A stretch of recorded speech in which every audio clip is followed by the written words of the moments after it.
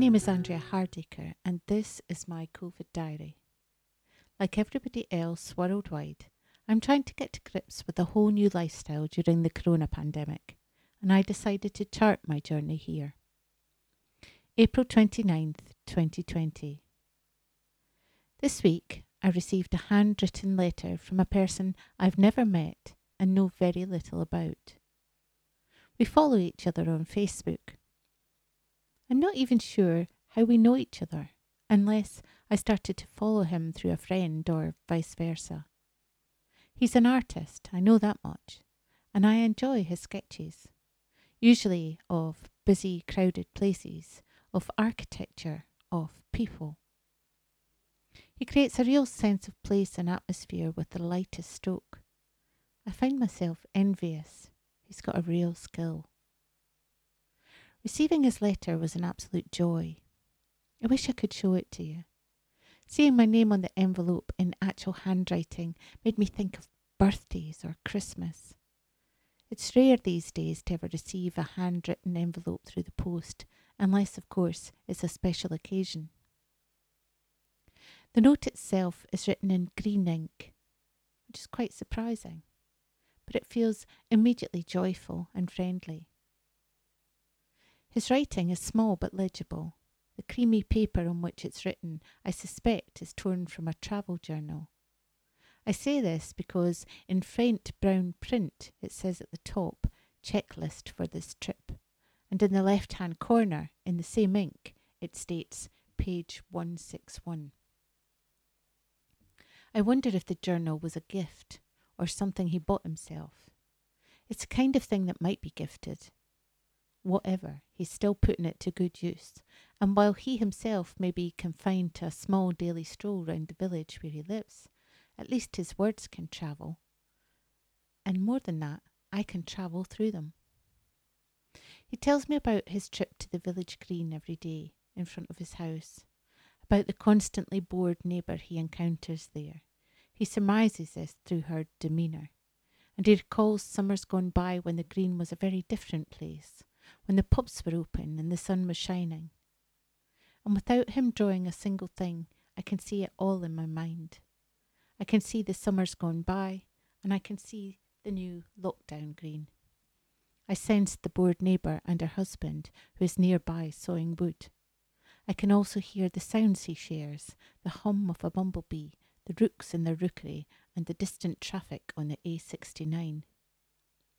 He tells me that now, during lockdown, locals often sit on wooden benches, smoking cigarette after cigarette. Even their dogs, he says, fat sacks with no posture, look bored. But this is the line that really makes me smile. He says the woman who lives with them, I'm not sure of the relationship, I presume it's his girlfriend, says he should draw all those people. And his response is this: every time someone says I should draw something, I think, you should draw it. And I childishly hate the idea. And that makes me smile, because this is a point in the letter where I feel that human connection. Don't get me wrong, I enjoyed his description of nature and all the things he could see, but in that sentence he reveals just the tiniest hint of a flaw, and the reason it makes me smile is because I'm exactly the same. We share the same flaw. It can't just be me and my new pen friend who think this way. I know for a fact I've passed it on to my daughter. One of her favourite things is to ask me about a song she's writing. I'll give my opinion, and she immediately hates it. And it makes me laugh, because of course she does. Why wouldn't she? I'm her mum, for goodness sake. At some basic level, none of us like being told what to do, especially by those that we know. That's why I feel for those trying to home educate their children right now. Education seems to have lost all sense of itself in a school setting. It's not the fault of the teachers, believe me. I know how burnt out and fed up they are. If my children were still little during lockdown, I wouldn't even attempt a formal style of education. I know it would just end up in tension between us.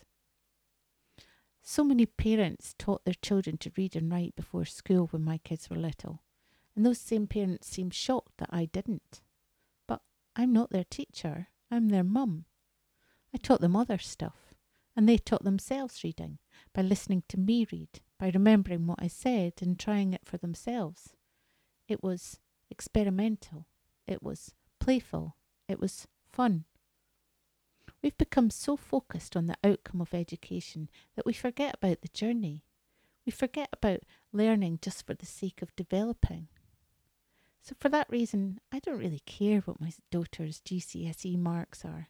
I know she was there for the journey. I know she was paying attention. She's bright and she will do well, but at the end of the day, those marks don't really matter, do they? Can you remember what you got for your GCSEs? When I was young, my granddad used to take me on nature walks, teaching me about how to identify a tree by its leaves, pointing out different birds or creepy crawlies. The creepy crawlies didn't go down so well with me, but I enjoyed the walks. I envied his wooden stick. It seemed such a cool thing to have when I was young. I wanted one of my own. Sometimes we would search for a stick so that I could have one too. My grandfather also taught me about the stars, about gardening, about drawing. He loved learning. He loved reading. He could be a boastful man regarding his knowledge and often appeared to wind people up. I was shocked to find out as an adult that people considered him difficult. I didn't find him difficult, and if he was boastful, so what? I didn't care. He carved me wooden boats and furniture in his garage, which smelled of creosote in the summer. He let me pick strawberries and rhubarb from his garden to eat with little lumps of sugar.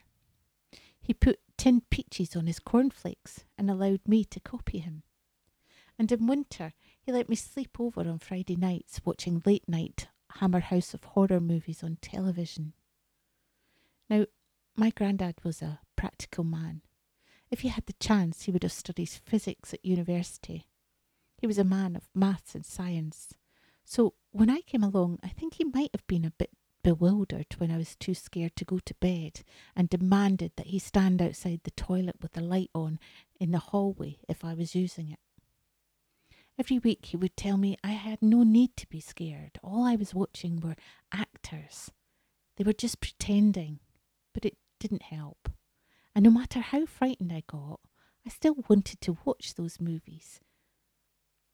And he seemed to understand this, as he never stopped me, even though I could be a real pain after it. I often wonder what he thought of me. I was a little different to his other grandchildren who were pretty savvy and brave. I was very different to him. As I said, he was good at maths and science, and I remember his patient frustration trying to help me with second-year maths exam at school. But why, Grandad, was all I could say when he tried to explain algebra. I just don't understand why. I'll never forget that test. I got 65%, possibly the highest mark I've ever had in maths, and it was definitely thanks to my patient Grandad. It was my granddad who bought me a piano, aged 9, and when I took to it, he would encourage me to listen to music on his radio. He would visit and ask me to play for him. He sparked something in me which I passed on to both of my children, yet the only thing he ever formally taught me was a little bit of algebra. I miss him. So getting back to my letter, I'm a fan of handwriting. It's a skill I rarely use. Nowadays, when I'm required to write something, I find my hand cramps up very quickly. Sometimes I miss out letters from words and have to go back and sketch them back in again. I have a handwritten letter from my gran, framed on my wall. Her writing was so neat, a little shaky perhaps as she grew older. I remember her writing regularly to her family over in the States. She had sisters over there. And the letter I framed is actually penned on airmail paper. I treasure it so much because if you read it, you would see how she leaps off the page. Her entire personality is right there in a few short paragraphs, and so is our relationship. I also have a card from my grandfather somewhere. It's a birthday card with just a short message, but again, it's something I treasure. So I thought about what I could reply to my new pen friend, or even if he would like a reply. I've also sent a card to my mum, something unexpected to cheer her up. It's old-fashioned, I know, but in a world that's forever changing, where everything in life is so public, where people share their most intimate thoughts, not caring who overhears or reads it, I'm glad to be a little old-fashioned sometimes.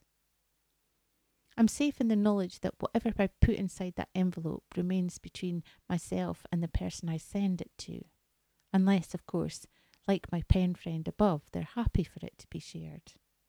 To be clear, I did tell him it could be discussed on a podcast, so the irony of this isn't lost on me. But it really lifted my week receiving a handwritten letter, and I secretly hoped to receive another. I couldn't help notice that he signed off "till next time." It's made me consider writing more letters of my own. I have many cousins and friends who might raise a smile at this. Some of them have kept letters from me in my youth. I've always been passionate to communicate, and one of my cousins sent me a letter I wrote her in my teens a few birthdays ago that she'd clearly kept for all these years. I was so embarrassed by its contents I had to secret it away, but boy did it make me laugh.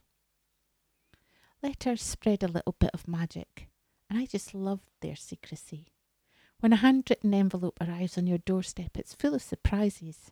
You never know what's about to be shared. So here's to a little bit of magic, and here's definitely to a little bit of secrecy. I think, having once again despaired at the hatred and vitriol splattered all over social media, now more than ever it's time to realise that not everything needs to be shared.